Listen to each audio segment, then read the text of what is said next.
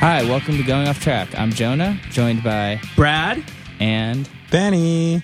What's happening? Benny. What are you doing here today, man? What do you mean? Just in general?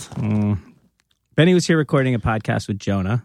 Yes. We decided to have him hang out and do some intros. Yeah, why not? Yeah. I mean, is it false, the fact that we're about to play an interview I had no part of? Nope. No? No, we do that all the time. So this All the is just time. cool. We're hanging out. We're introing. Yeah, podcasts then- do that all the time. I feel like they'll sometimes have people in the intros and not in the actual episode. It's called diversity. Yes. You know what's interesting? I've definitely listened to more... No, I'm sorry. I've definitely been on more podcasts than I've listened to. Interesting. Yeah. So I think, actually, I'm a little lost on the formatting of podcasts. Or It's how like- it normally goes. It's like you probably played more shows than you've been to as well, though. Definitely now. There you yeah, go. for sure. But I guess intrinsically I was at those shows. All right, man. Yeah. Blew my mind. Benny, do you want to hear about today's podcast? Yes. Today we had on Jessica Hopper, Ooh. who is here talking about her book, which is called The First Collection of Criticism by a Living Female Rock Critic, which just came out. And we had a guest host who was... Not you. Not you, was Brian Cook from Botch, Ooh. These Arms Are Snakes, and Russian Circles. Yeah. We were just talking about Botch on the way here. We were. I was just talking about how I traded my Ink and Dagger 7-inch for a very rare Botch We Are the Romans double LP. And how happy you were with that trade. Still am. I think it's a good trade. Still am. Yeah. But yeah, Jessica is an editor at Pitchfork now. And I've known her forever. And actually saw her when she was playing bass for Challenger, Oh, no shit. which was a short-lived but awesome band. With Alberian. Alberian and Dave Laney from Mile Marker. Yeah. So then actually J-Tree just put all their stuff up on Bandcamp or something, so you can actually listen to the Challenger record. Oh, no shit. And I think that Dave and maybe Al are in that band Oxes, and they start doing stuff again too. But yeah, I love all those bands. But yeah, Jessica came by to talk about the book, and we talked about a lot about how me and Brian were listening to a lot of adult contemporary. We talk a lot about like Steve Winwood and Bruce Hornsby, and it got pretty weird, Yeah. like in the mechanics. But hey. Were you talking about these things in a positive way? Yes. All Sort of in a way, like as we've gotten older, learning to appreciate this stuff. Maybe more specifically me and Brian and Jessica being like, what are you guys talking about? But yeah, it was a really interesting conversation. And yeah, everyone should check out her book because it really, truly is the first collection of criticism by a living female rock critic.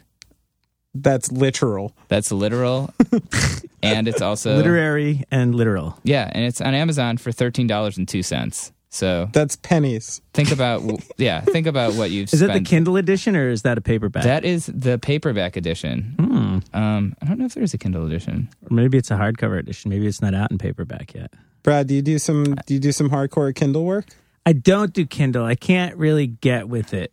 I still like a paperback. I like to look at my book when it's done and see that it's like beat up, and I just, I can't do the Kindle. Yeah.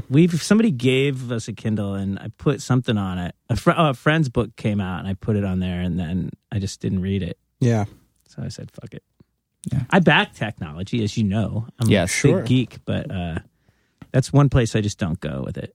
You're a book man. I'm sure I will at some point. Maybe you're probably going to have to at some point Maybe. when the robots are going to burn all the books. I don't know. Maybe it'll be like vinyl. It'll be like a book Comeback. resurgence coming out. Like Yeah. everyone's like, it's easier to read. It's better this way. It's possible. Yeah. I mean, environmental. I guess it's better to do it digital though. But maybe they'll find out an environmental way to make books. Yeah, like maybe you could recycle them or something. I You don't probably know. could. Why don't they actually come They to think of it? recycle books, man. I think books are recycled. The paper, it looks like it.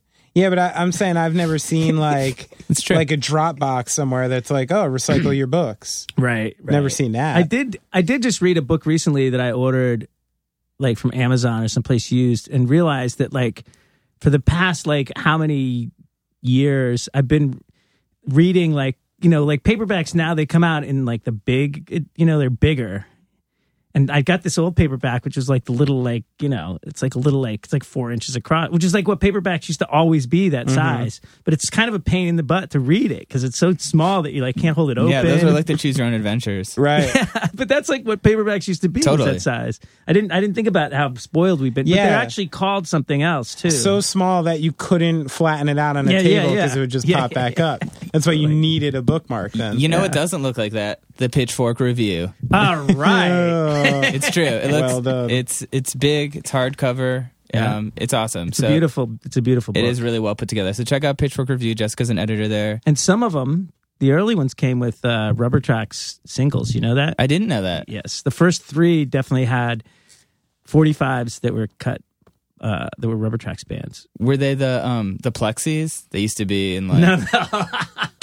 I wish, because those are awesome. It's a nice vinyl mastered by Andy Van Dett. Wow. There's a good plug. So check out Pitchfork Review, check out Jessica's book, check out all Brian's bands, and here is Jessica and Brian on Going Off Track. It's going off track!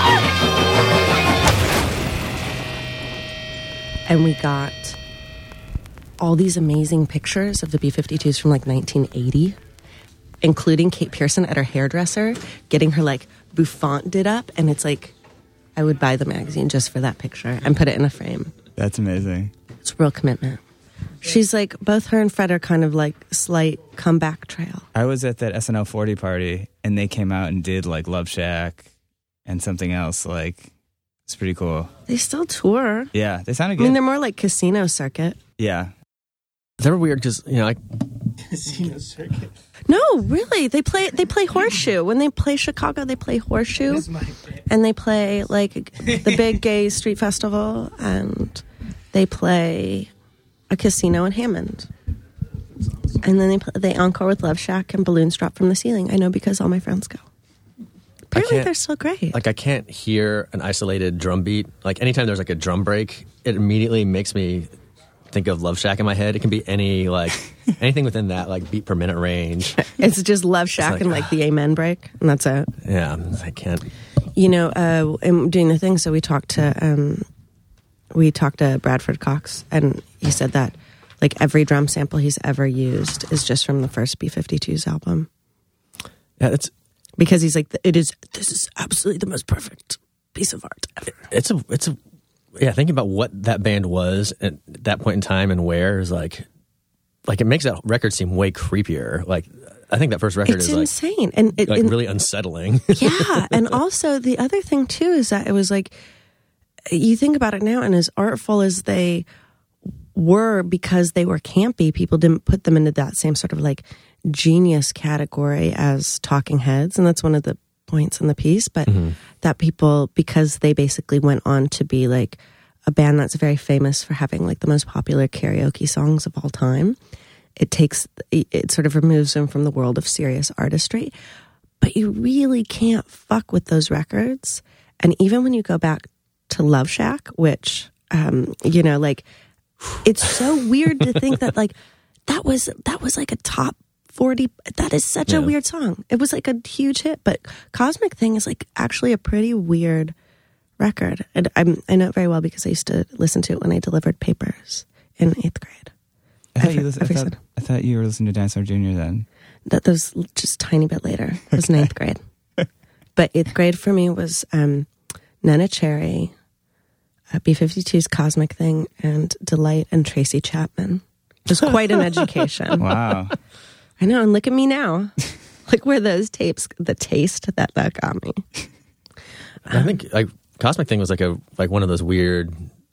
That was like the same era of like R.E.M's Green and like Camper Van Beethoven's Key Lime Pie, and that was like There May Be Giants Flood. That was all like that weird point in time where I was like, oh, there's like, to my mind, this is like the weirdest music. Yeah, and that was kind of like, and it was popular. Yeah, I mean, relatively speaking. Yeah, you know, but that it was the idea that music that weird could be mainstream was really like, whoa. And I also remember right around that time was Replacements all shook down, and there was kind of these little entreaties of, you know, quote unquote college rock and, you know, Jane's Addiction and whatever, just sort of encroaching into your like, oh, I mean, aside from like whatever we can get in this like whole 120 minutes, you know, like Pixies remember when? But it was like, there was like 12 bands that were like sort of our envoy out of the underground into the mainstream. And all those records are so fucking weird. When you listen back to them, you're like, how did anybody let this person make this record? And be like, yes, I hear hits. Do you think it's because there were just less bands? Yeah, but I think there was also, you know, it's things like people who kind of came out of like 80s college rock and went to major labels. You know, people like that. There's some of that. But also that there was just more of like kind of like a structure. And I think people were also, I mean, everything from people reacting to like the sort of backlash of like plastic music in the 80s, but then also kind of that, you know, that like things like U2 had kind of broken out of like, you know, not necessarily underground music, but things that were sort of like popular with like college radio and people in college. And here were these things that were sort of like, people were like, oh no, we should definitely get something from that world. You know, because the last time that had sort of really happened was, you know, maybe not like all at once, but like New York punk and early new wave and stuff like that. You know, people being able to make major label records then.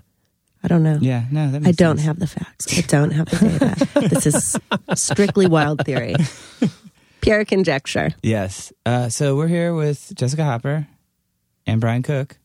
Hello. Thanks for coming, guys. Than's for having me. Of course, it's been a while. It's been like, I haven't seen you since you were like 3 or 4 years old. Yeah. And you were running that magazine Oh yeah. back in the day. Back in the day. And I haven't seen you since you were, what, 50 or 60 years old. Yeah, still the twilight of my And when you were playing in Pearl Jam. Yeah. Those are the days. Me and Brian were talking about how we both saw you play with Challenger. It's true. I've played the bass before. Yes. Not super well, but that was like a period of time where I was actually an okay bass player. Yeah, it sounded good. I took bass lessons Oh yeah? against my like better punk ethos, but I really at the time I was roommates with Al Burian, and I worked with the dudes in Challenger as their publicist, and like they couldn't find a bassist, and I fully needled my way into that scenario. I was like, I got nothing brewing for 3 weeks, and I just was like, oh my god, I haven't played music in any sort of real sense in, I don't know, 5 years. And I was like, so I just took bass lessons for like 3 weeks. And do you remember you stayed at my house and my upstairs neighbors were super loud and your drummer like went upstairs and like, I can't remember who was that, Ben Davis or something? No, That was no. Remus, right? No. Both those people were out. It was someone kind of scary looking. No, it was Noah. And It was Noah, yeah. And so Noah, who now plays and Disappears. Okay. But he was you know, he was like in Hurl and stuff. He was like tough Yeah. It dude from Ohio, Pittsburgh. Yes. was Touchdown. awesome. He yelled at them and like they were never loud again. They were so freaked Oh out. my God, you must have been stoked. Yeah, no, he could be totally intimidating. Yeah, it was great. It was great. It's what do you look for in a drummer? Keeping time and being scary. It's true. Isn't he in Blue Man Group now? Or is that something he's you're allowed like to been talk like a about? Blue Man Group tech for a long time. Okay. Dude, we're already like off in the weeds of ex-members, hardcore 90s discography. Stick around. We're going to talk about Vomit Launch next and just dig in. And you work at Pitchfork now? It's true. Isn't that weird? That is weird. I mean, I have a job. That's weird to me. It's great. I still can't get used to it. I've never worked in an office before. And so I'm still remarking like a dum-dum about, I was like, so how, like getting the hang of it, like just like, how was your weekend? Oh, cool. Like I'm just learning, you know, there's all these things that culturally never made sense to me. Like people coming home from work and just like getting drunk and watching TV. And now I super understand that. I don't do either of those things, but I understand the cultural phenomena of like you come home from work and you're like, fuck, I've been around people all day. Yeah. I just need my comfort. I need like my slanket and I need some booze or like whatever. See, I feel bad because my husband has a normal 9-to-5 job, and he comes home and it's just like, I've been around people all day. I'm sick of people. I hate people, and I've been by myself all day. So I'm like, do you want to hang Hey, out? what's that? Oh my God. Guess Tell me what I all did about your today? day. Yeah, exactly. Like, I feel that way, but I always feel like I wish I had a more social job. Like I wish I had an office, but I feel like as soon as I did it, I would be like, I need to be alone. I've requested a cubicle Nice. because I'm like, people walk by me like, say something or hey, what's up or like whatever, and I'm literally like, I'm editing. Like, just don't talk to me because I'm used to working on my couch. And if anyone's around, it's a cat. And maybe every once in a while, like my husband or a child or something like that. But I'm used to that, being in the cloister of one's own thoughts. Well, I envision all these like major press outlets just being like huge banquet tables of people on their laptops. So there's no... That's what Vice is like, for sure. Yeah. I don't know what Pitchfork's like. AP wasn't really... I had my own office at AP. What? Well, yeah, it's Cleveland. Because he was baller. Yeah. He was baller. He had like a door and everything. I had a door, yeah. I don't even have a cubicle. It's an open office plan, but I work with such wonderful people. And I have a lot of freedom to do cool stuff and work with all these young writers that I like. So I have a job. I work at Pitchfork. And that's that. And you also have a new book coming out. I have a new book coming out in May. It's called The Dog's Guide to Cheese 101. No, it is different than my last book. It is not for teenagers. I mean, teenagers can read it if they want, but this is it is called The First Collection of Criticism by a Living Female Rock Critic. And it is basically a collection of my essays and criticism culled from basically the last 15 years. Getting past the last 15 years is like getting into embarrassing Xeroxine territory that is best left in my garage and not brought into the world. So yeah, that's what I'm up to. Nice. What have you guys been up to? That's like a true statement? Like, is the title facetious? Yeah. The title, it's funny. It's sort of like the joke title became the real title. Tim Kinsella, as some of our listeners might remember him from a band called Cap and Jazz, or Joan of Arc, Or Mike's been on the podcast. or Owls, Yeah. or as being, the older brother of Mike Kinsella, which is probably his biggest claim to fame, honestly. But that he inherited Featherproof Press, which is like a fairly reputable book publisher in Chicago. And he inherited it from some other friends of ours and was like, hey, do you want to do a book? And I was like, yes, actually I have a book that a lot of people told me basically is not possible because you have to be canonical and you have to be dead and you have to be like a rock critic from the 70s. You have to be a 50-year-old man. You have to be whatever. Because in publishing, there's sort of an idea that there has to be precedent before anyone will greenlight a book about it. And you would think that I don't know, the existence of Rob Sheffield's, wonderful and successful books of music criticism, or Chuck Klosterman being like, his books being Bibles for people of a certain age, that would like count towards the precedent and that I wouldn't have to be like a dude for it to count. You know what I mean? Right. So there's kind of a few things, but also it was sort of like the joke name because in sort of a certain sort of, if you start to parse it in a technical sense, yes, it is true. Like a collection of criticism, of rock criticism, of stuff that is purely criticism and not like also, things that don't fall under that, like, interviews and things like that. And,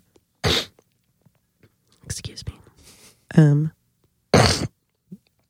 it's getting gross. You can just edit that out unless you want to actually like turn it. You can also turn that all the way up for the maximum gross. Dear engineer, where was I? And the other thing too is that because of,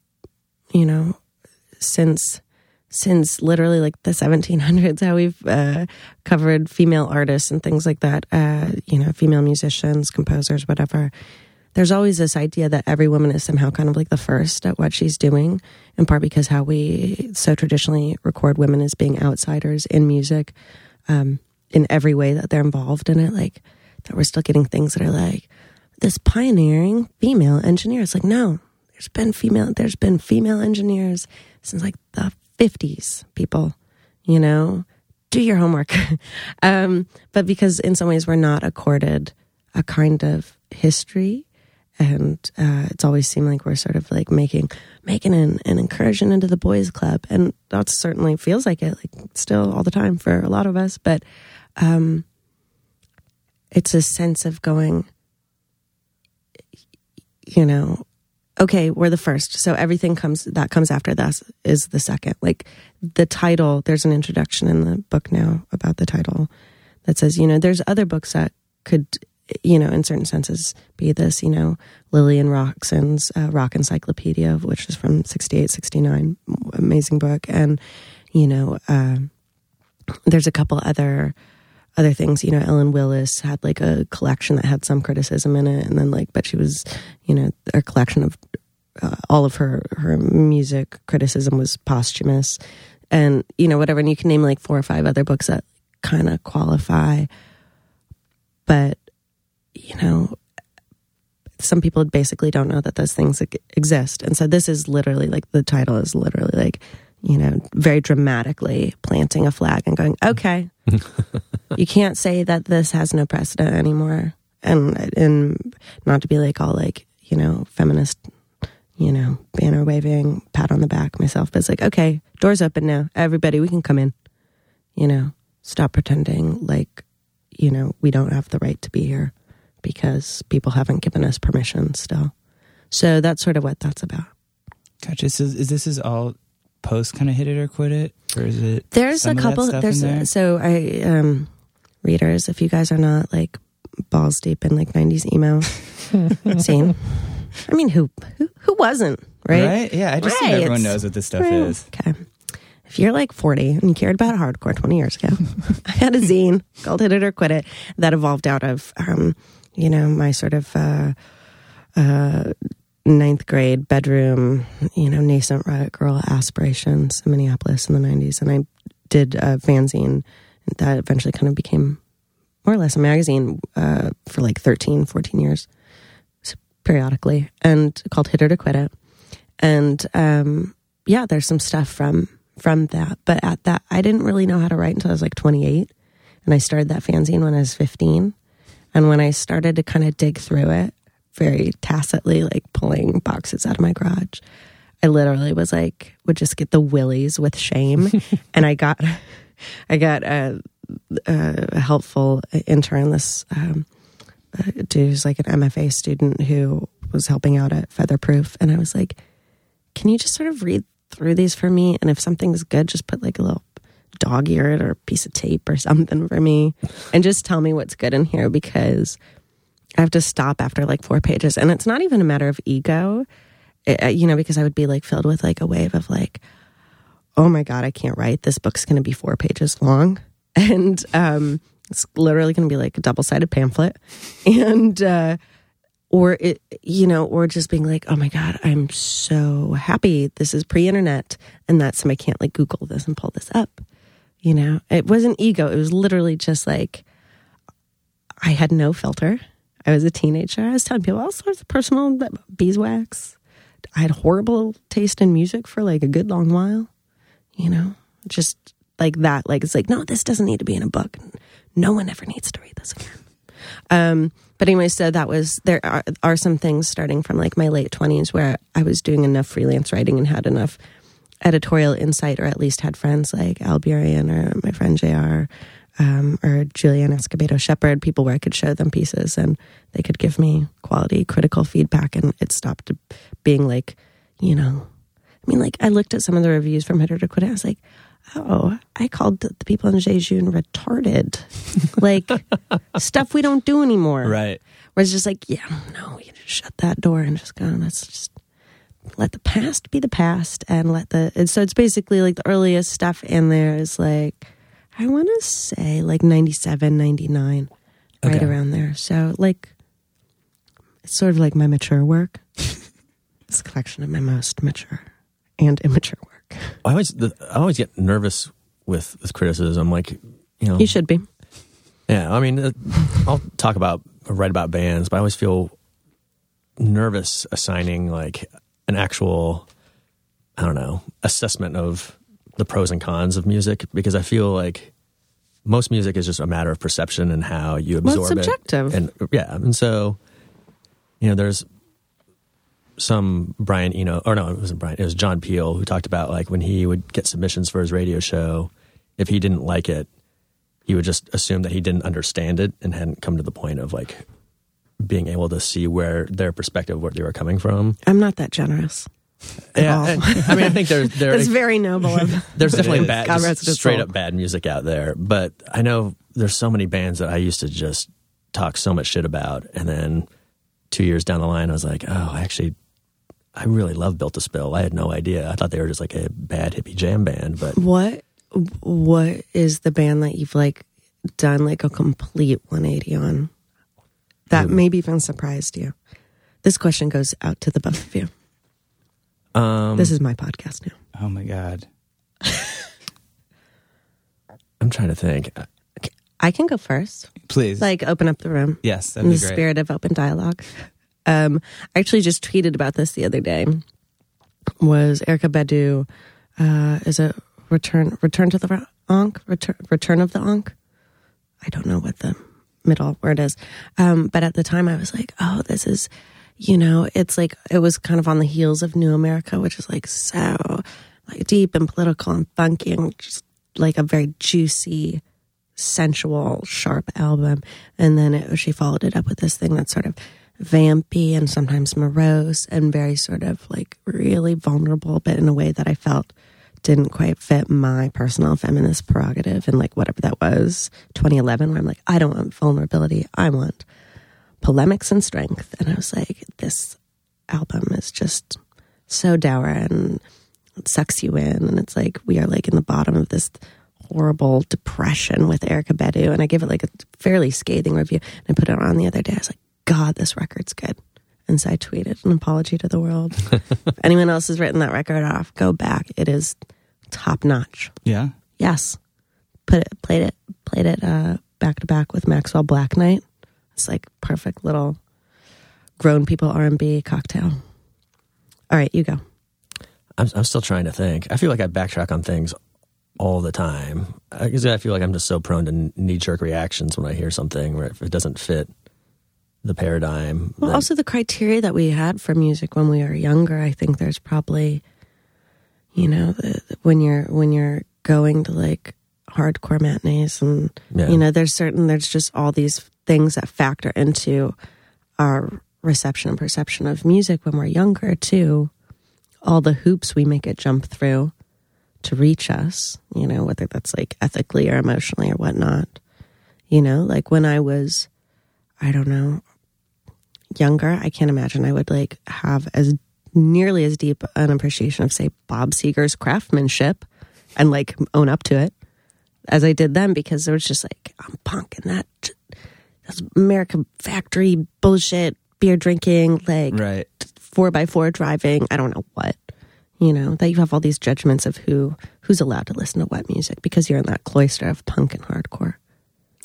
No, totally. I fucking love Seeger, man. Bob, I'm with you. I'm with you, Bob.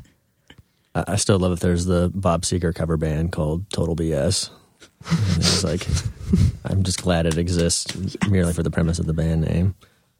I feel like mine are all guys like Bruce Hornsby or like Phil Collins or like that kind of stuff. Yeah, I generally love Steve Winwood. Yeah. Or like, Where has this conversation gone? I know. Guys, what's next? Are you going to be like, Dire Straits is my jam? No, Dire Straits is... That's Dire like Straits, a bridge I cannot cross. There was this crucial summer in my life where everything I loved in classic rock or hated flipped. Where it was like I used to love Dire Straits and the Eagles, and then it just flipped, and all of a sudden it was like I can't deal with any of that anymore. And now it's... I'm going to tell you guys something I've never told anybody before, except for maybe like one or two of my close personal friends. And this is going to seem like some weird humble brag, but it's actually like a totally embarrassing story. So I went to, as we were talking about earlier, I went around like Halloween time to go interview Bjork in London. And as we're at the tail end of the interview, we were talking about how DJ Total Freedom was playing that night. And she's like, I'm going. It's going to be like a 3 o'clock in the morning rave. And he's actually an old assistant of mine years ago. And I was like, oh my God, I would love to go. And it's just like getting later and later. And I was like, I'm already totally jet lagged. I was laying in like my bed at the hotel at, whatever, like midnight, still like kind of a reasonable hour, watching the part 1 of the Eagles documentary, the HBO one. And I get this, message like, do you want to go to this like Halloween rave with Bjork? And I opted to stay in bed and watch an Eagles documentary instead of like going and partying with Bjork. Like you can just cross me off I'm like officially lame. I had a moment this week where I was like, I want to listen to End of the Innocents. Do I want to listen to the Don Henley version or the Bruce Hornsby version? And then I was like, I should probably just like listen to neither. Or just make like a playlist on your Spotify or Sonos or whatever, and just A-B 'em, just back and forth. And then put like the new Ryan Adams record right next to it and be like, just the whole genesis of that sound. Yeah, that's true. So what's up, guys? I don't know. I'm still puzzling on this like 180. I used to love Built to Spill, and now I just hear there's some things that I liked that were very indie rock back in the day, and because I think I liked that sort of like the pleasure of like, you know, inherent in late 90s, you know, like Pavement and Built to Spill and stuff like that. And now I feel like it's too cute. I can see that.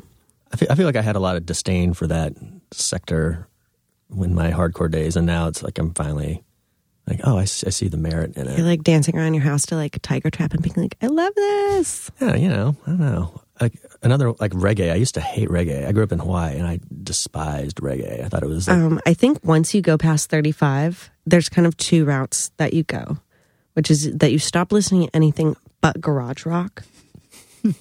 Historical, contemporaneous. Like I knew somebody who was like, I'm just into French garage rock, and I was like, ugh. But you know, go there with that. Or you get really, you like, it is a thing where punks, that it's like a very real transformation of you hit 35 to 38 as a punk, you sell all your records, and you get like really into like Big Youth. And you just get super into reggae, and you go there. It is a thing that happens. It happened to me. It happened to me a little early. I was like 31, 32. So it's garage rock or reggae? Yeah. Okay. I think it's rarely both. You're like a freak of nature if it's both. I feel like I'm just going adult contemporary. full-blown yacht. Yeah. I don't know what that says about me. Yeah, I think that's fair. You know, I think, and it's not. Is it? And it's. Did it come about as like? Is it like ironic reclamation, or is it? I mean, I think there's a very natural thing to like once you're in your 30s, all of a sudden you're like, oh man, I loved. My dad had this tape. I listened to this. Like, you know, that's very like appreciating the music of your childhood. I interviewed back for Story in GQ last year, and he was talking about coming back to all of that sort of like, you know. I don't think he said quite like James Taylor, but, you know, that kind of like Californian dad rock. Right. You know, because like I listen to that record and I think like thematically this is basically Jackson Browne the Pretender, you know, though it's much more expansive. But like, you know, he talked about like all the stuff that he thought that was so corny when he was a kid growing up in California, the really iconic Californian sound, going back to him being like, oh no, this is the shit. They were getting it right.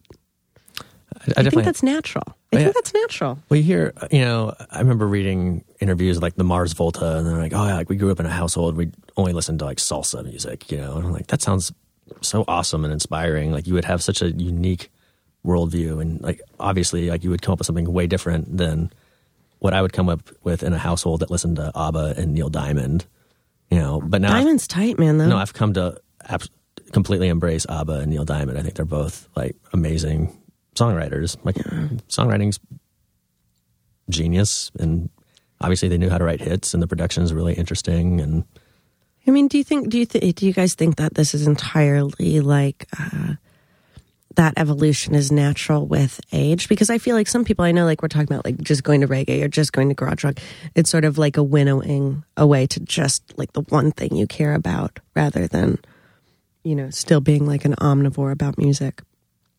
But do you think it's like a function of just how different, how broad our capacities are to like absorb music from every which way and hear about new music is so different than it even was, you know, 12, 15 years ago when we were all 4. And, you know, like when we're talking about like, you know, from that peak era for all of us being involved in like punk and hardcore, and really that being like the focus of your life.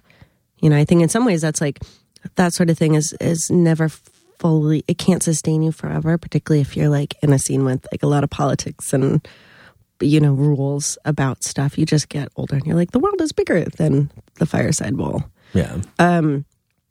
But like for you, what does it feel like a function of like getting into literally like Bruce Hornsby and being like, I feel this. I think it feels This is my music. partially that, and I think it's also like feeling like displaced a little bit, like in the punk scene, sort of when you hit sort of like your mid-30s, like having like worked on the Warped Tour and done all that stuff, and then you see it. I'm like, I don't know who any of these bands are. I don't get it. Like I like a band like Title Fight. Like I like their music, but I feel like it's like a totally different.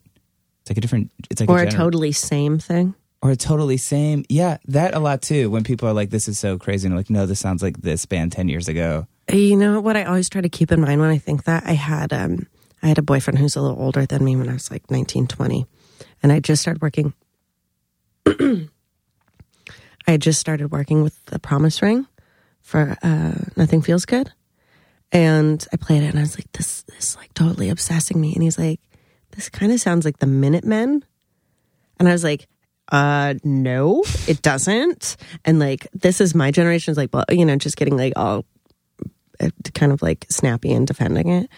And I think about it now, like, what is like the, you know, whether, I don't know, things where I'm like, oh, I like this, but like people of my generation did it, you know, I don't know, like better, but like something like maybe like Waxahachie where it's like, oh, I appreciate this, but like this reminds me of this, like, you know, like, I don't know, the Softies or like something, you know, where I'm like some old Kill Rock Stars band that was meaningful to me that I liked better the first time, you know, but it's like, what is the point I'm missing on this? And I sort of, like we were saying before, just certain things where I'm like, this is just not for me anymore because I'm old. Well, I feel like, you know, the music that like, you know, really put us where we're at today, whether it was like punk or hardcore or whatever, but like, or Botch.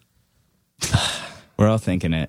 But you know, like that, but like that, you know, that kind of music to me was so appealing because it was made in a different context than what you saw on television or heard on most of the radio. You know, it's like, this isn't like, you know. We were getting like literally mainstream music at the time. I think people, particularly now, they go, oh, the 90s was grunge and it was Nirvana and Hole and like whatever. And you're like, yeah, but mostly it was like Fred Durst's omnipresence. Yeah. And like, I lived in Southern California and there was like a lot of like Lagwagon and Sublime going on at all times. Yeah. You know, which was, all that stuff was so macho to me. You know, I really was like drawn to hardcore that was like sensitive. You know, that would contextually, but I interrupted you. Go ahead. But, you know, I just think that, you know, then it becomes an issue of all those bands that you become obsessed with represent a certain kind of artistic purity, and everything that you see on the radio is the opposite of that, and it's somehow manufactured and corrupt, and it's made for an audience, and it's like made by a formula and blah, blah, blah, blah, blah. And so you sort of cast off everything else. And then I know for me, it's like, as time goes on, then you see other punk and hardcore bands that start falling into those traps of like, well, it's manufactured for an audience. It's made, you know, according to a formula. It's not really political or about like bands like. Or if they say it's political, it's just like some like what would qualify as it. Like you're like, this is not a real chance. Like you're like, fuck the war, and it's like, no, like literally, like you are not truly political until you are playing a Rock Against Reagan benefit, okay? No, but that, you know, I think there's some of those things that just, I accept that I'm sure there's some really wonderful political stuff that I don't know about sometimes, but that also I just think people generally are less likely to be, I don't want to say political in like a new way, but like being outspoken even a little now is like, being political, having something to say, because we've had this long streak of like resistance to meaning and like bands going like, my music's just for the interpretation of the listener, which I appreciate. But I also really like bands that are like, no, this is some full on like crass style, like we are running an intervention on your political mind, you know, like something that's really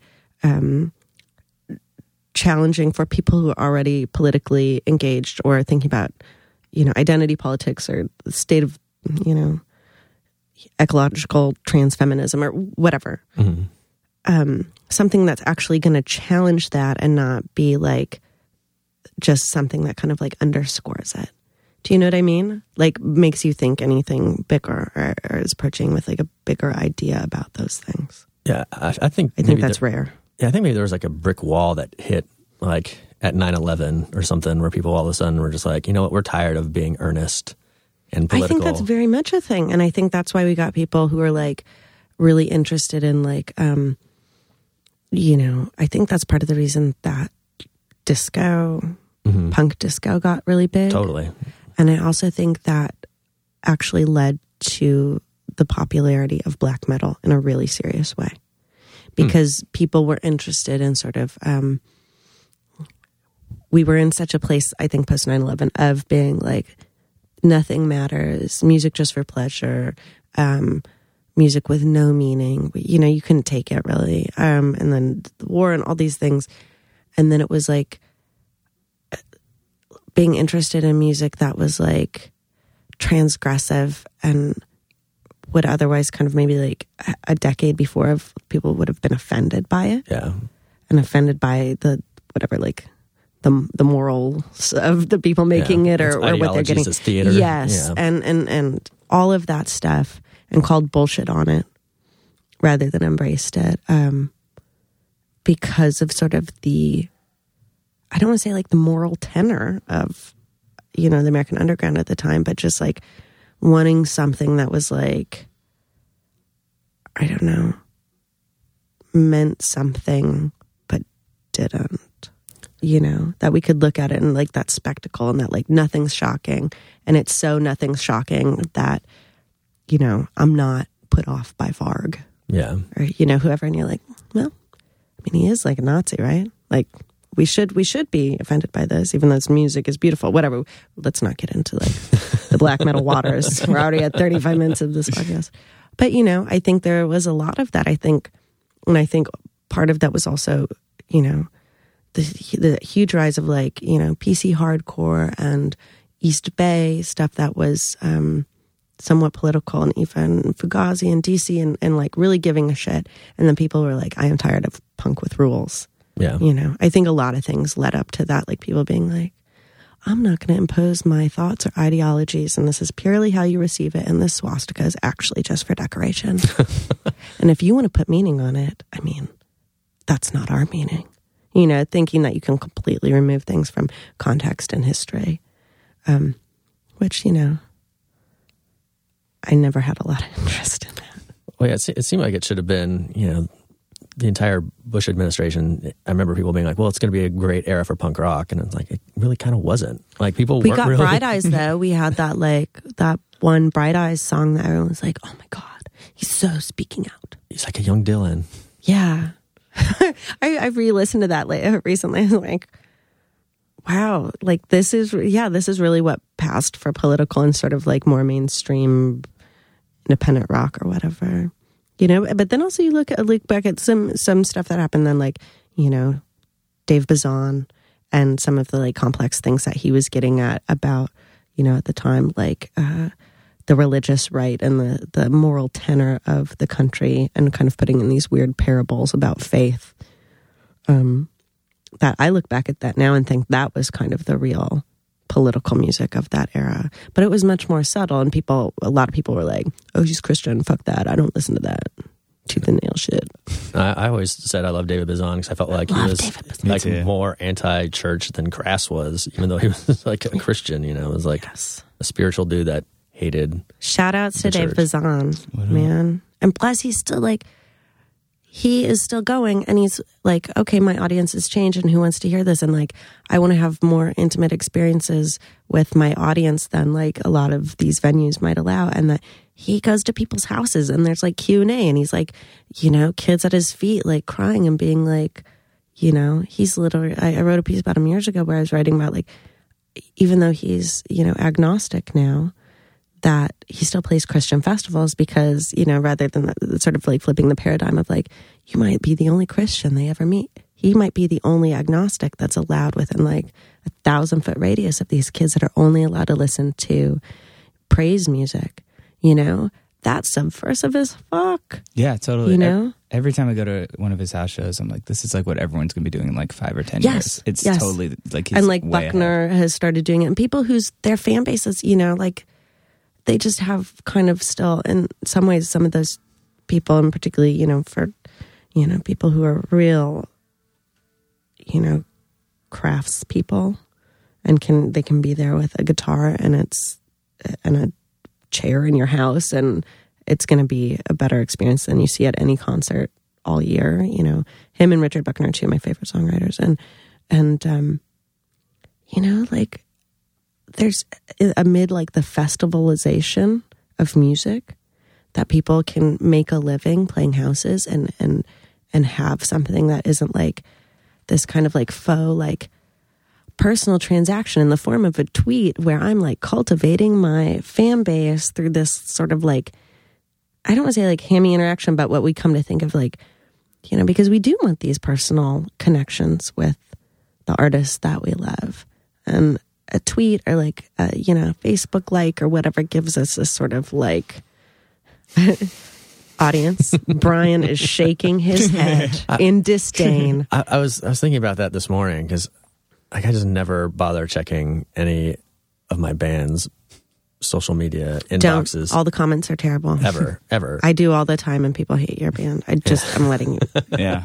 But it makes me feel bad because That's a joke. You know, I have like That was a joke. postcards from Jello Biafra and Ian Mackay where they like took the time out to like respond to my Yes. 14-year-old like juvenile questions. Oh yeah, and part of me is just you like, were not like a punk of the '90s unless you wrote Discord with like some like dumb personal letter. yeah.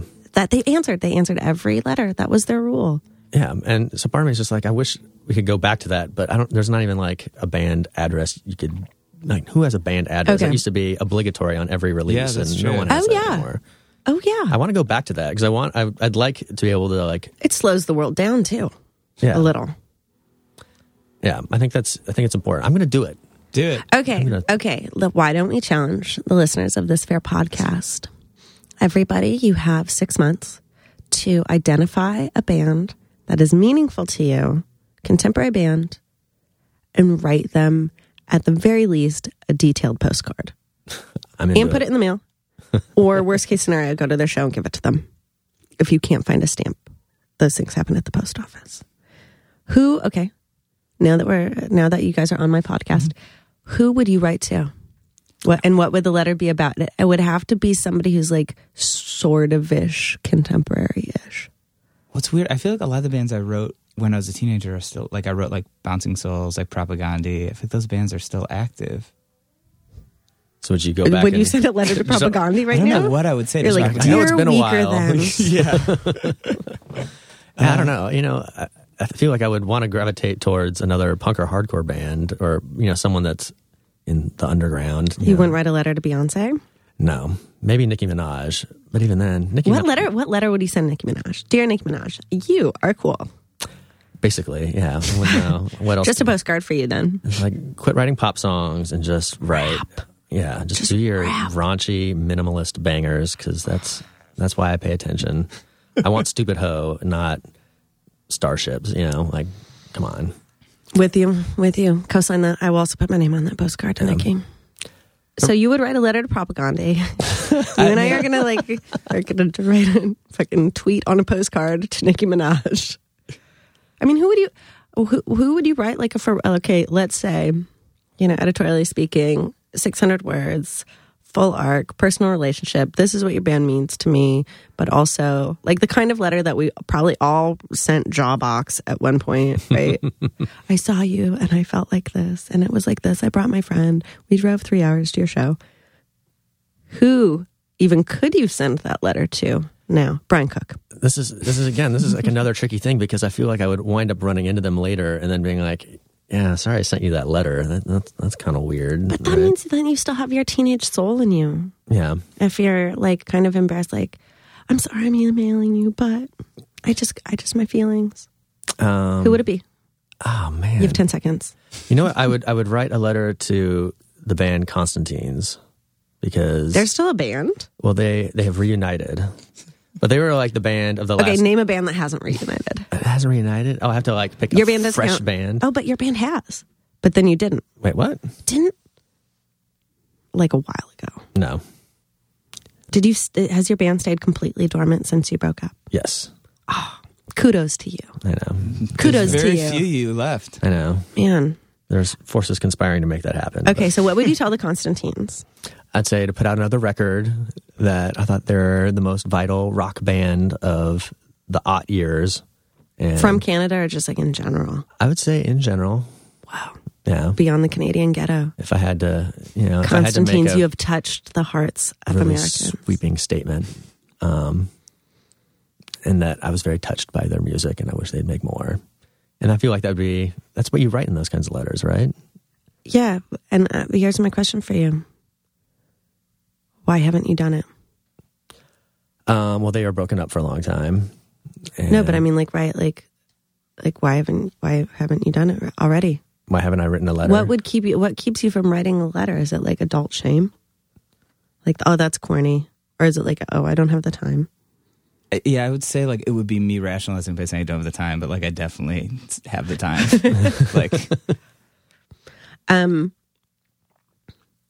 Jonah, get a word in edgewise here. Who are you going to write to? I feel like maybe I would write to Jeff Tweedy, and I feel like I would be like, Jeff, like I feel like we had this connection for so long, and I kind of like. This is not a yearbook. I mean, this was a very one-sided connection. I don't know him, but yeah, I just felt like I kind of like. I feel like Jeff Tweedy is probably someone who does actually kind of get those letters sometimes. I'm sure he does, but they're probably all emails to like info@wilcomanagement.com. Right. I wouldn't want to answer that ban of mail. No, But do you think he actually gets letters or do you think he just gets those kinds of. Given how old his fan base is, probably. yeah. Or it's like old people trying to figure out what a DM is, being like, he's not following me. I cannot communicate with this person. Yeah. I have a few friends that were on Alternative Tentacles, and they're like, yep, you still cannot get a hold of Jello Biafra via email. Like, he still will send you letters as his correspondence. It's phone calls or letters.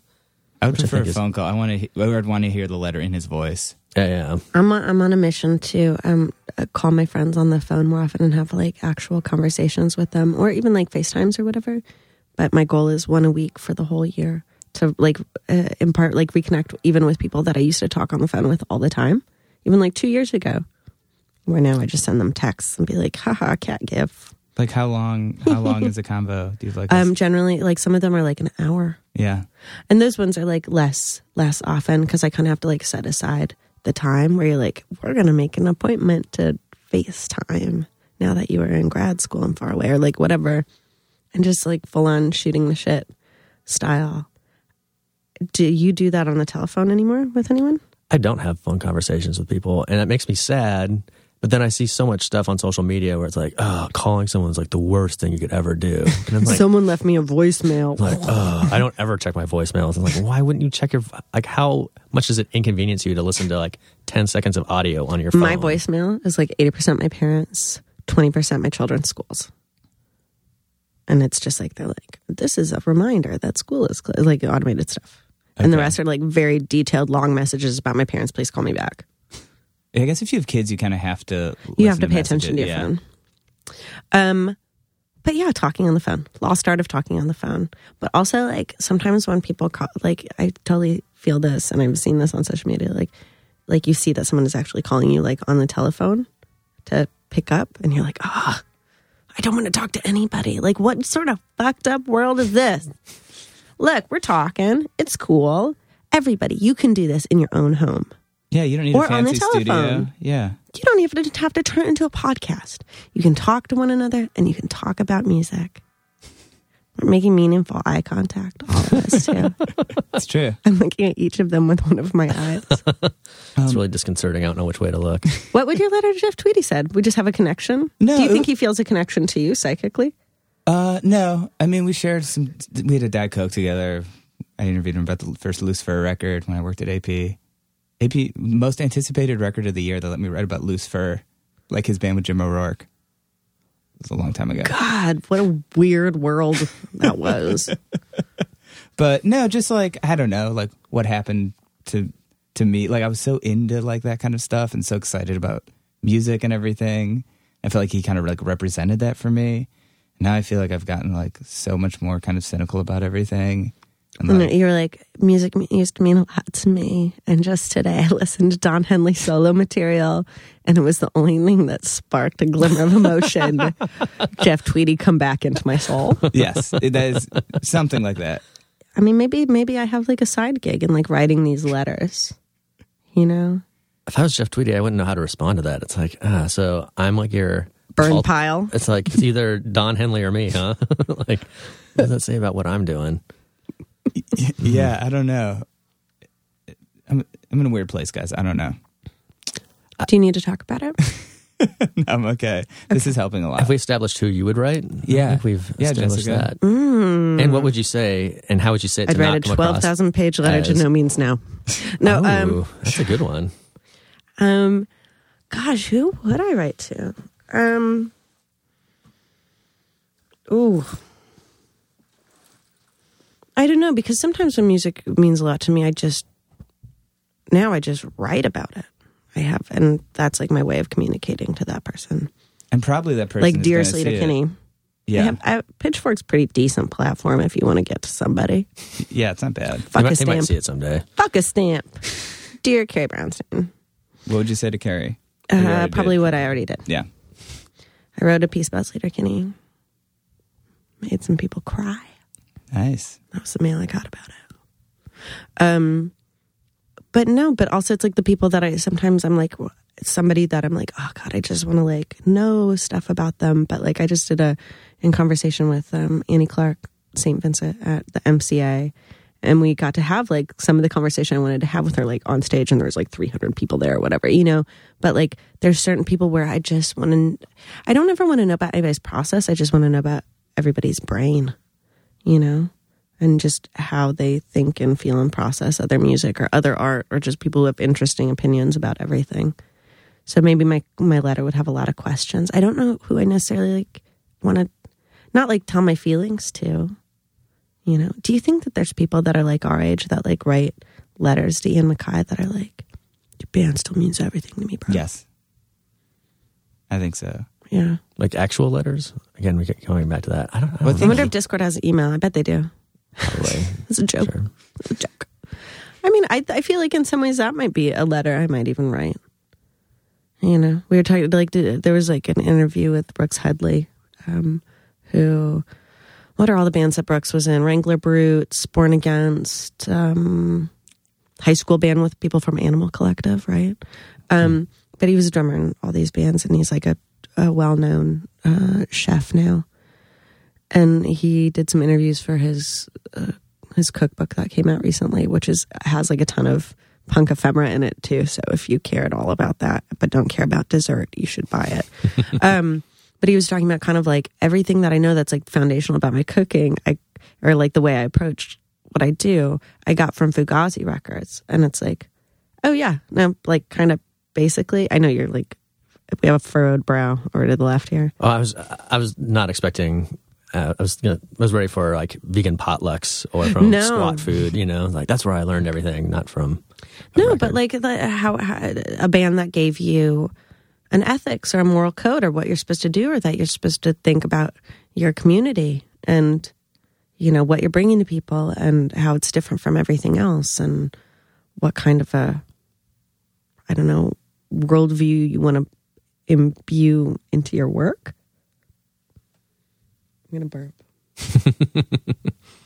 But there are certain things like that I still think about, or I think about like listening to a Smart Went Crazy record, and that song Good Day, and there's like a mention of Bayard Rustin, and I was like, oh, who's Bayard Rustin?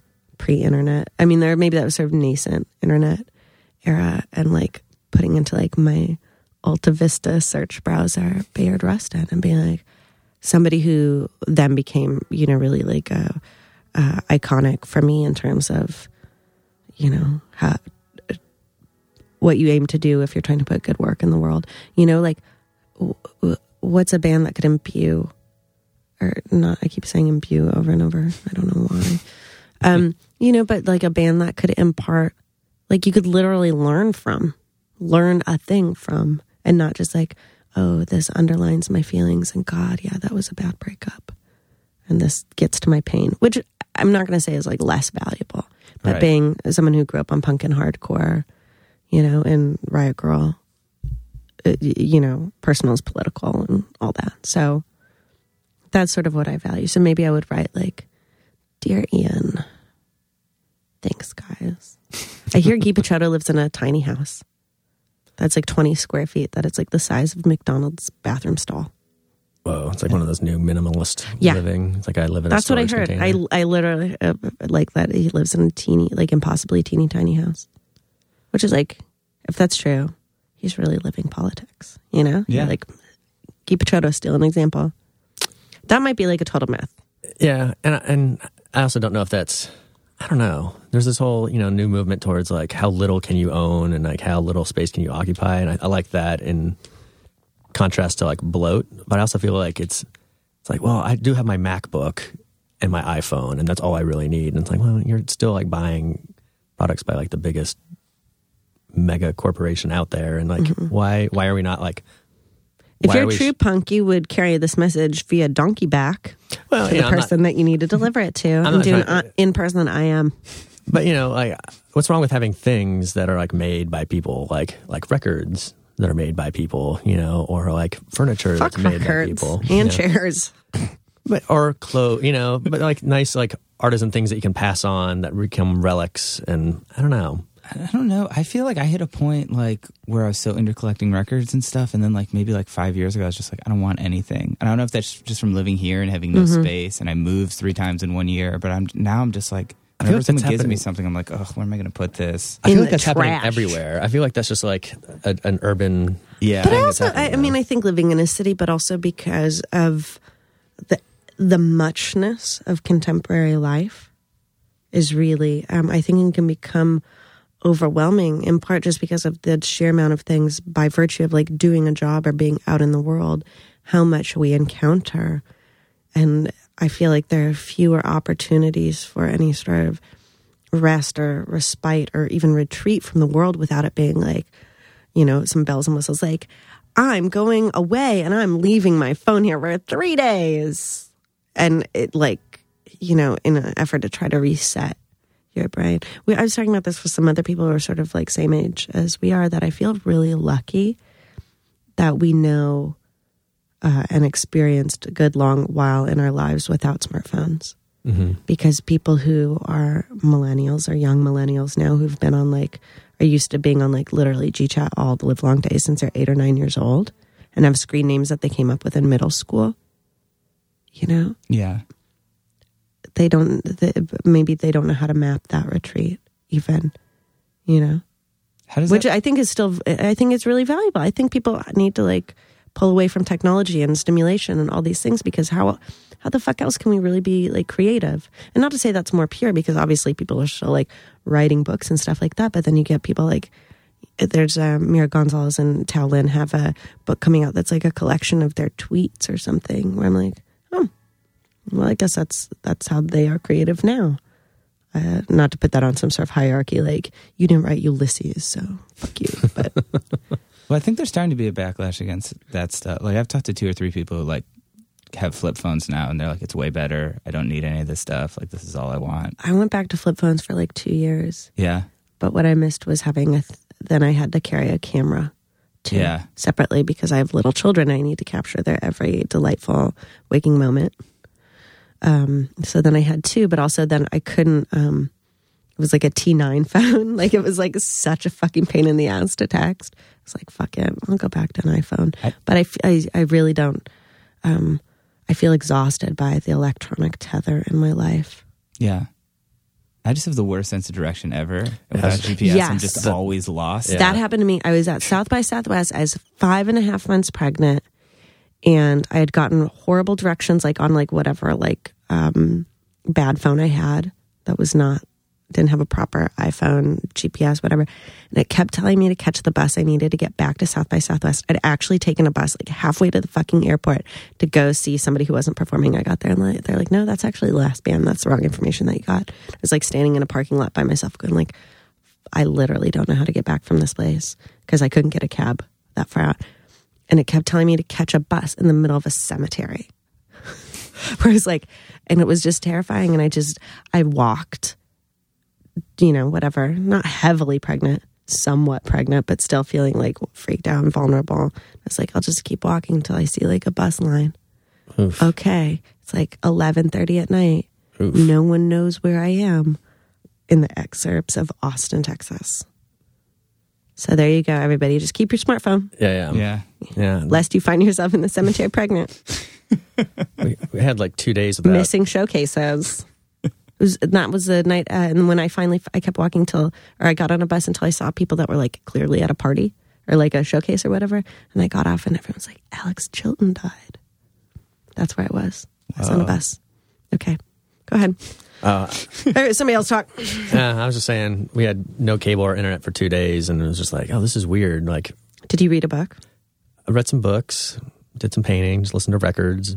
It didn't really change things. I just didn't watch an hour's worth of TV that night, and that was kind of the only change. I was like, this is nice. Like, I feel like it would screw over a lot of people to all of a sudden be deprived of those things, and that made me feel superior to other people.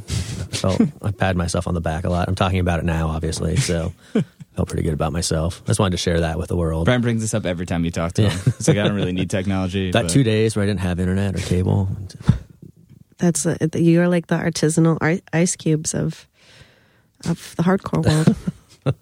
You can plug in your bass. But the other thing too is like something like that. Like, let's say you do go full Jello Biafra and you're like, stamps only, bro. Write to me, or whatever. I don't know. Was that like a good Jello Biafra impression? And so, but let's say you go off the grid. Do people just stop communicating with you because it's like writing to your grandma or something? You're like, oh fuck, I gotta go get her like a card. And even though you love your grandma or whoever, somebody who is like doesn't have an email address, say, that you have to jump through hoops to communicate with them. So then your communication gets bad because it's not like just totally at your leisure where you're like, emoji, emoji, emoji, see you later. Making people to jump through hoops to communicate with you. Call me on the phone or send me a letter. You cannot electronically communicate with me. Do you think that could be like a totally fugazi thing to do as an adult? Make people, or do you think people just stop talking to you because they're like, fuck, this is a hassle? Oh, it depends. If you're talking about in your personal life, like just in the world, in the like world, you are like an analog person. Well, I think if it means like friend interactions, I think most people would be like, it's a pain in the ass. I'm not going to call. Do you remember going over to people's houses like that you knew where all your friends lived? Yeah, maybe that's more of a thing. Probably maybe here in New York or whatever. Or like things I think about sometimes is that I knew what my friends' signatures looked like. I knew what people's handwriting looked like. Kid, do you have any friend that you know what their handwriting looks like anymore? No. Yes. I know my sister's handwriting, but that's it. I know how to forge my bandmates' signatures. But that's like different. Yeah, you guys have been in a van together. Yeah. But like anybody who's like a current friend that you've made in the last 4 years, would you have any idea if you saw their signature? No. They're like, oh. No, even like roommates. Jimmy. No way. Yeah, no. I don't know if they own pens. It's kind of weird. I now only know where like a couple of my friends live. But do you remember stopping by people's houses because you couldn't get a hold of them? Yeah, totally. You guys, if you're young, this probably sounds super weird to you. We're just like old people talking about like, do you remember a buggy whip? Remember what it was like to travel by horseback for 3 days to go to school? Welcome to Grandpa Time with Jessica Hopper. I'm your host, Jessica Hopper. And I'm here with two elderly people in this Converse-sponsored studio.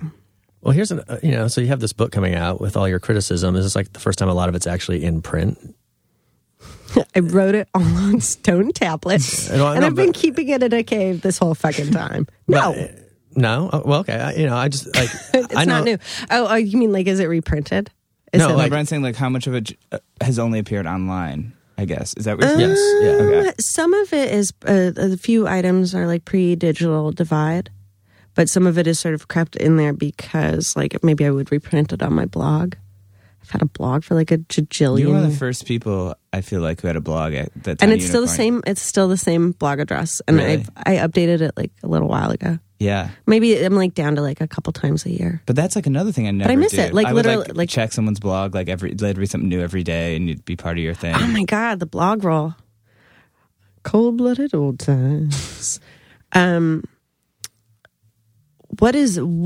Okay, let's stop being dicks about it. What is a new technology you guys love? What is a convenience that you thrive on? All of it? Not all of it, I don't think. I love pasteurized milk, Okay. and I love being able to take pictures with my phone and put it on Instagram. What I hate is that last night I dreamt about Instagram, and I dreamt about Instagram comments. Yeah, I feel like, all, like digital photos is something I was resistant to because I'm like, well, then it only exists on a screen. Like, that's not cool. I get prints, dude. But now there's this wave of like, oh, that computer died, so I lost all those photos. Yeah. And I don't remember my password to Flickr, so I can't like access any of those photos. And Yes. all of a sudden it's like I just lost everything in the fire, like, But then how quick do you get over it? I lost a hard drive. My cat knocked over a hard drive, and it was all the music that I had accumulated during like whatever the 7 years that I worked on This American Life.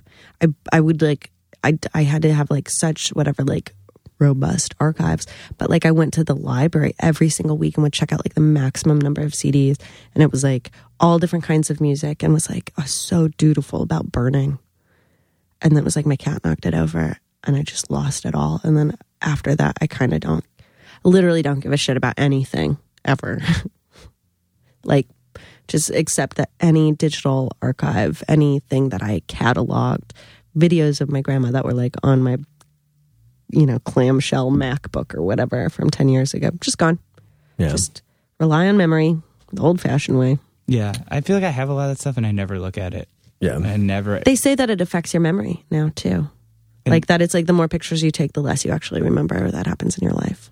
Because Really? you come to rely on that. It's like smartphones are rewiring our brain. I'm so sorry. This is probably like literally the most boring thing in the entire universe to listen to. This Except for if we had still been talking about Bruce Hornsby.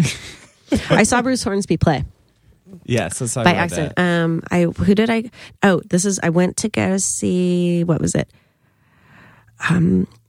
Gina Gershon briefly had a band that was members of Girls Against Boys. Jessica's thinking so hard right now. Her My eyes are shut. closed. I was in the basement of House of Blues. It was a truly funny show because, like, whatever the VIP for the Gina Gershon, Girls Against Boys overlap was me, Billy Corgan, Sally Timms from the Mekons, Chris Thompson of Circus Lupus Monorchid fame, Okay. and two Russian, like, tycoon, like, people visiting from Moscow, very, very rich, and they were like, yes, we love Gina Gershon, or like whatever.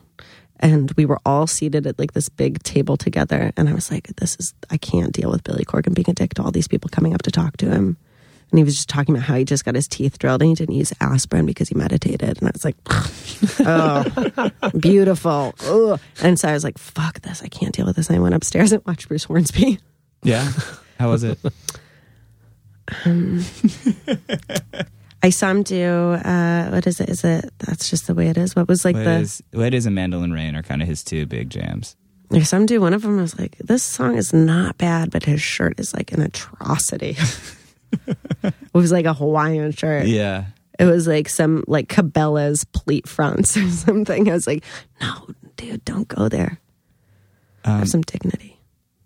I thought we were just going to talk about like gender identity or something this whole time. So this is great. I feel like I can actually. I feel like my feminist punk soul is still deeply intact, and we could have sat here and talked about like the ways that bell hooks, men, masculinity, and love, or whatever has changed my life. I feel like as I get older, my taste gets more like middle-aged man, and like. That's like I'm going through this phase where it's like there's like no corny 70s music that is like too corny for me. Where I'm like, the craftsmanship of this Helen Reddy record. I mean, like, just like, ugh. Where I'm like, I know this is so bad, but it's so good. How do you sort of reconcile that with sort of working for a site like Pitchfork that's so kind of on the pulse of news? I terrorize everyone by they're like, why are we listening to Steely Dan? And I was like, because I'm fucking tired of listening to Panda Bear so loud every day.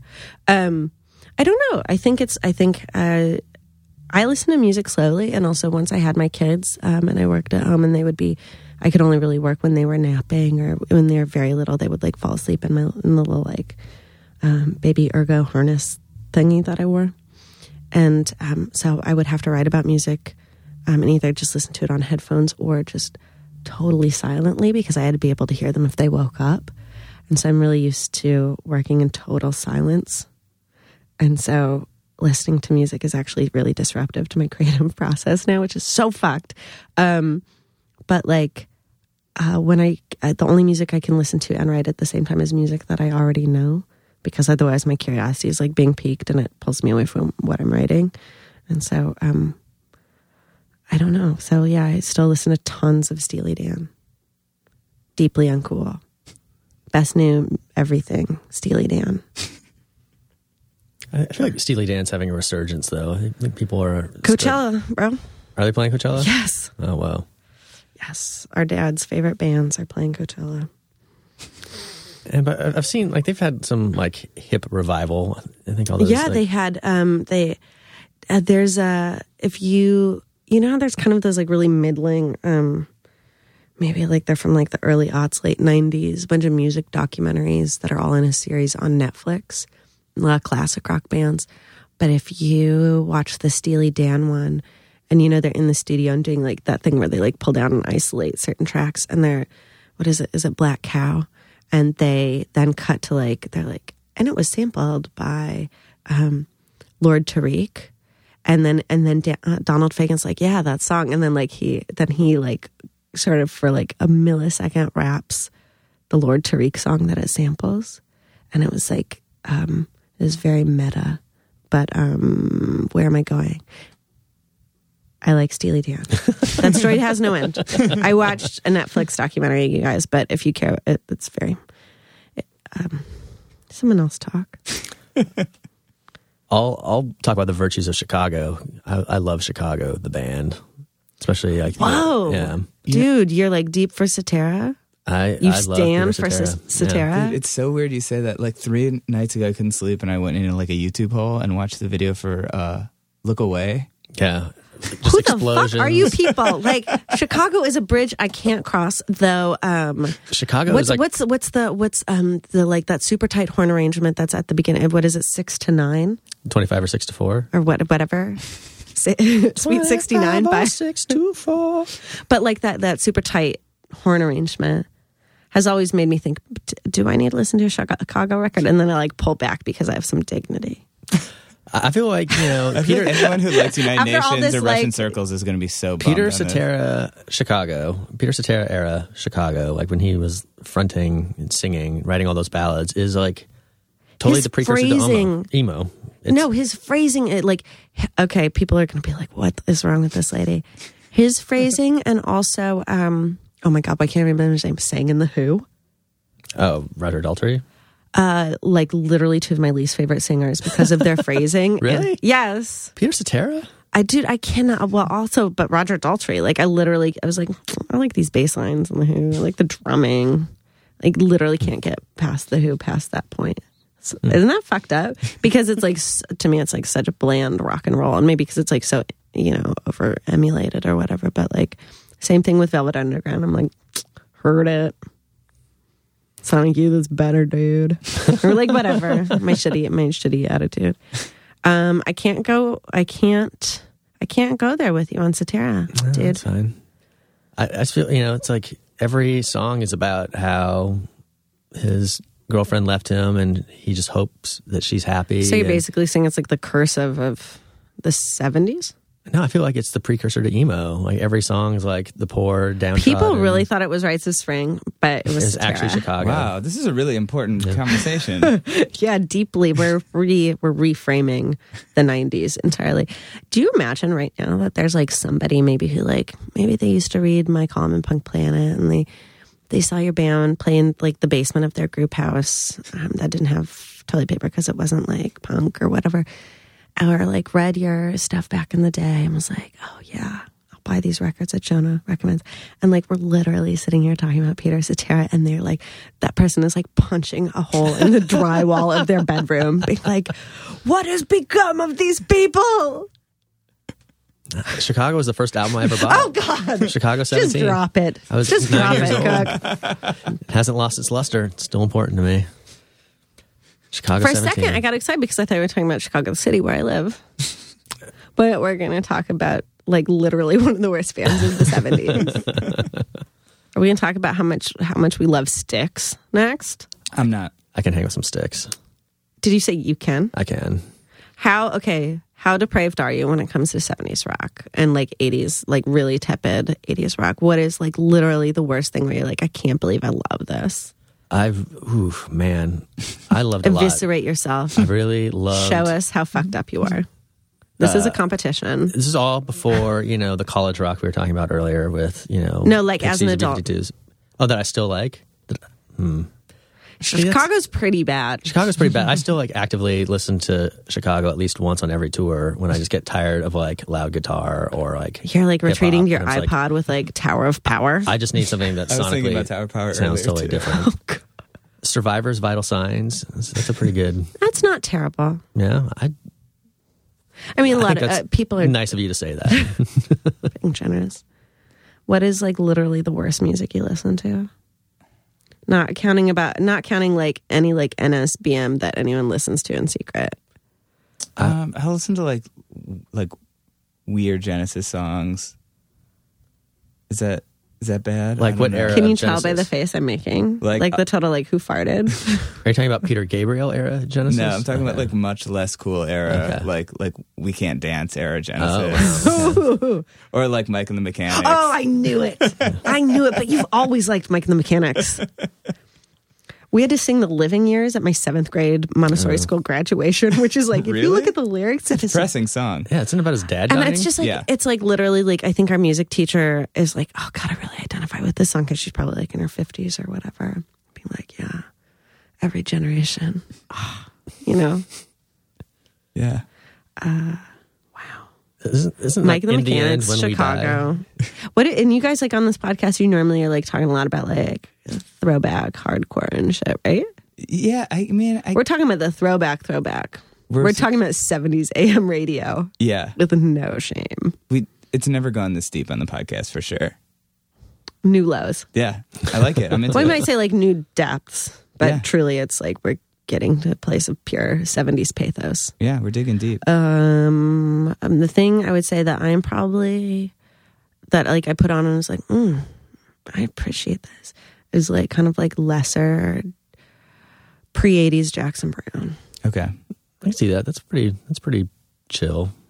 Yeah, I always feel like I'm like, God, this is so weird. I'm listening to like, this is like, who is this? Like Don Henley and Jackson Browne high in a hotel room in like 1976, and it's a live track.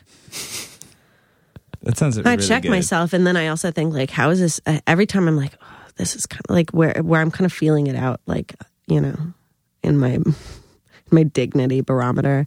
But then I go, how is this any different than like a Hold Steady song? Maybe in some ways. Yeah, absolutely. That's not a diss, Craig. At all. It's a compliment.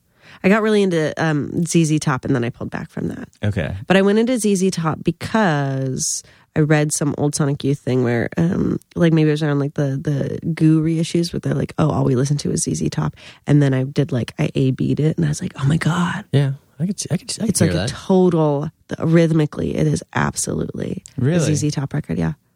Maybe that's why Cool Thing always like grinded my gears, just because of that main guitar riff. I hate it when people like sing along with a guitar riff. That drives me absolutely up the wall. Really, Like, the guy in instrumental band. But like, thinks what that? about like Mars Volta, when Mars Volta has done it? do they sing along with the riff? I feel like I'm thinking sort like of. Iron Man, like I am, or like Outshine, or It's like so show me the power. And you're like, and Cool Thing is totally that, where it's like, it's like I hate It's that. also That like Cool Thing drives was me- like the worst song on that record. Yeah. Scooter and Jinx, best song. But also, I saw Nels Klein once totally destroy Scooter and Jinx in a live setting, like perfectly. Okay. Full aside. But I can hear some ZZ Top and Cool Thing, I think. A little bit in that main guitar riff. The whole thing. It's like that chugga, chugga, chugga, chugga, chugga, chugga, chugga, chugga. That's my imitation of a guitar. And thank you for joining us today on this fully... What is your podcast called? Going Off Track. I knew that. Yeah. Yeah, thanks for... This is Sound Opinions, right? Thanks for having me and Brian on your podcast, Jessica. It's been a pleasure. NBD. My flight got canceled, so we could just have this be like a marathon. Yeah. Tape all fucking day. You guys don't have shit to do, right? Nothing. This is like your job. Right? The singer for the Spin Doctors is coming at 1. Are you fucking kidding? No. And I've actually been sort of listening to them lately because he's coming on, where I'm like, I should refamiliar. How would you describe the look on my face right now? like disbelief, like confused, sympathy, sad, a little judgment, like more like pity. Yeah, like little who farted. Yeah, but that's it. And when does your book come out? My book, yes, the first collection of criticism by a living female rock critic, comes out May 12th.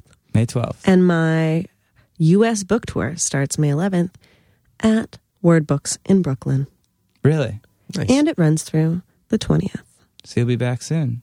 Yeah. Cool. Might just live here. Just might move in. You should. Yeah. Cool. Awesome. Can I use that moving blanket that's sitting behind me? Just wrap myself in it. Absolutely. Wear like a burqa around here and people are like, what is that ghost? That's Jessica. She never left.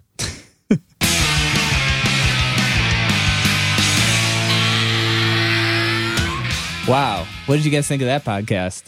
That was good. I learned a lot about Pitchfork. Yeah, what specifically did you learn? Benny? All right, I'm fucking with you guys. Neither of you were here for this I one. find it interesting. You know what? You could give me the chance to bullshit my way through this. I Okay. think I could have. Now I can't anymore. Now it's Sorry, I blew over. it. The veil's been lifted. We could sorry. still bullshit. That's But a great thing about bullshit. I think I could have. I think I could have semanticked that. You see how many words I've made up today? By the way, I like it. I'm like so Jesse Jackson today. Semanticked. But Jonah, tell me what you learned about the interview and things about Pitchfork and Bruce Hornsby. I learned that my taste in music is getting weirder and weirder as I get older, and I'm getting more and more out of touch with almost everything. But I'm Yeah. cool with it. I don't really care. I like what I like. It's just kind of how the wave goes, isn't it? Yeah. You got to ride the crest. You got to be true to yourself. That's what I learned. Did you see my Against Me reference? Oh, yeah. Run the crest of a new wave. Yeah, I thought you were going to be on that. I was, Jonah's a little out of it today. I'm going to feel a lot of it today. I almost Merv Griffined it. I came close. I had a really good joke on Twitter today. I don't know if you saw it. No, can you say it? Yeah. Can you give us a recap? Yeah, Yeah. let me give you a recap. I've gotten a lot of good feedback on it. Breaking news. Where's the Vibra slap? Did you hear about the orange who loved Orchid? No? He started a rindcore band. I don't get it. I like it. It's a grindcore screamo joke. No idea what you're John, talking I'm about. telling you, when all else fails, this is what's going to happen. You're going to be a writer. one-liner comedian, and I'm going to be your chubby, hairy Jewish manager. And God, I hope so. I'm going to get you in the Catskills circuit, Poconos, maybe Reno. We're going to I'm gonna have a very niche audience. Yeah. No, I'm thinking Bring back that Catskills circuit. Yeah, I'm thinking casinos and like the 50 to 70 demo is where we're going to go with this.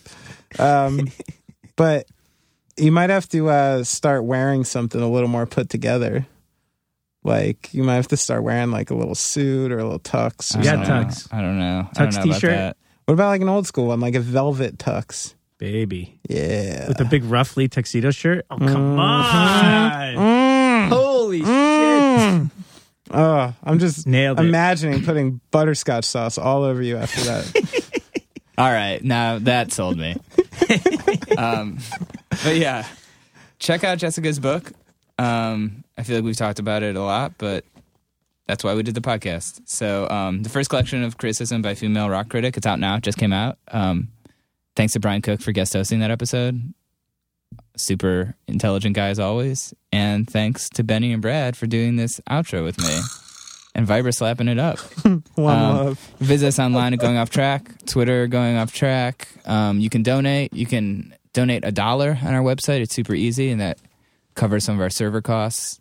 So we can have all these hundreds of podcasts available for you for free. You know what I wanted to say? That line from Coming to America.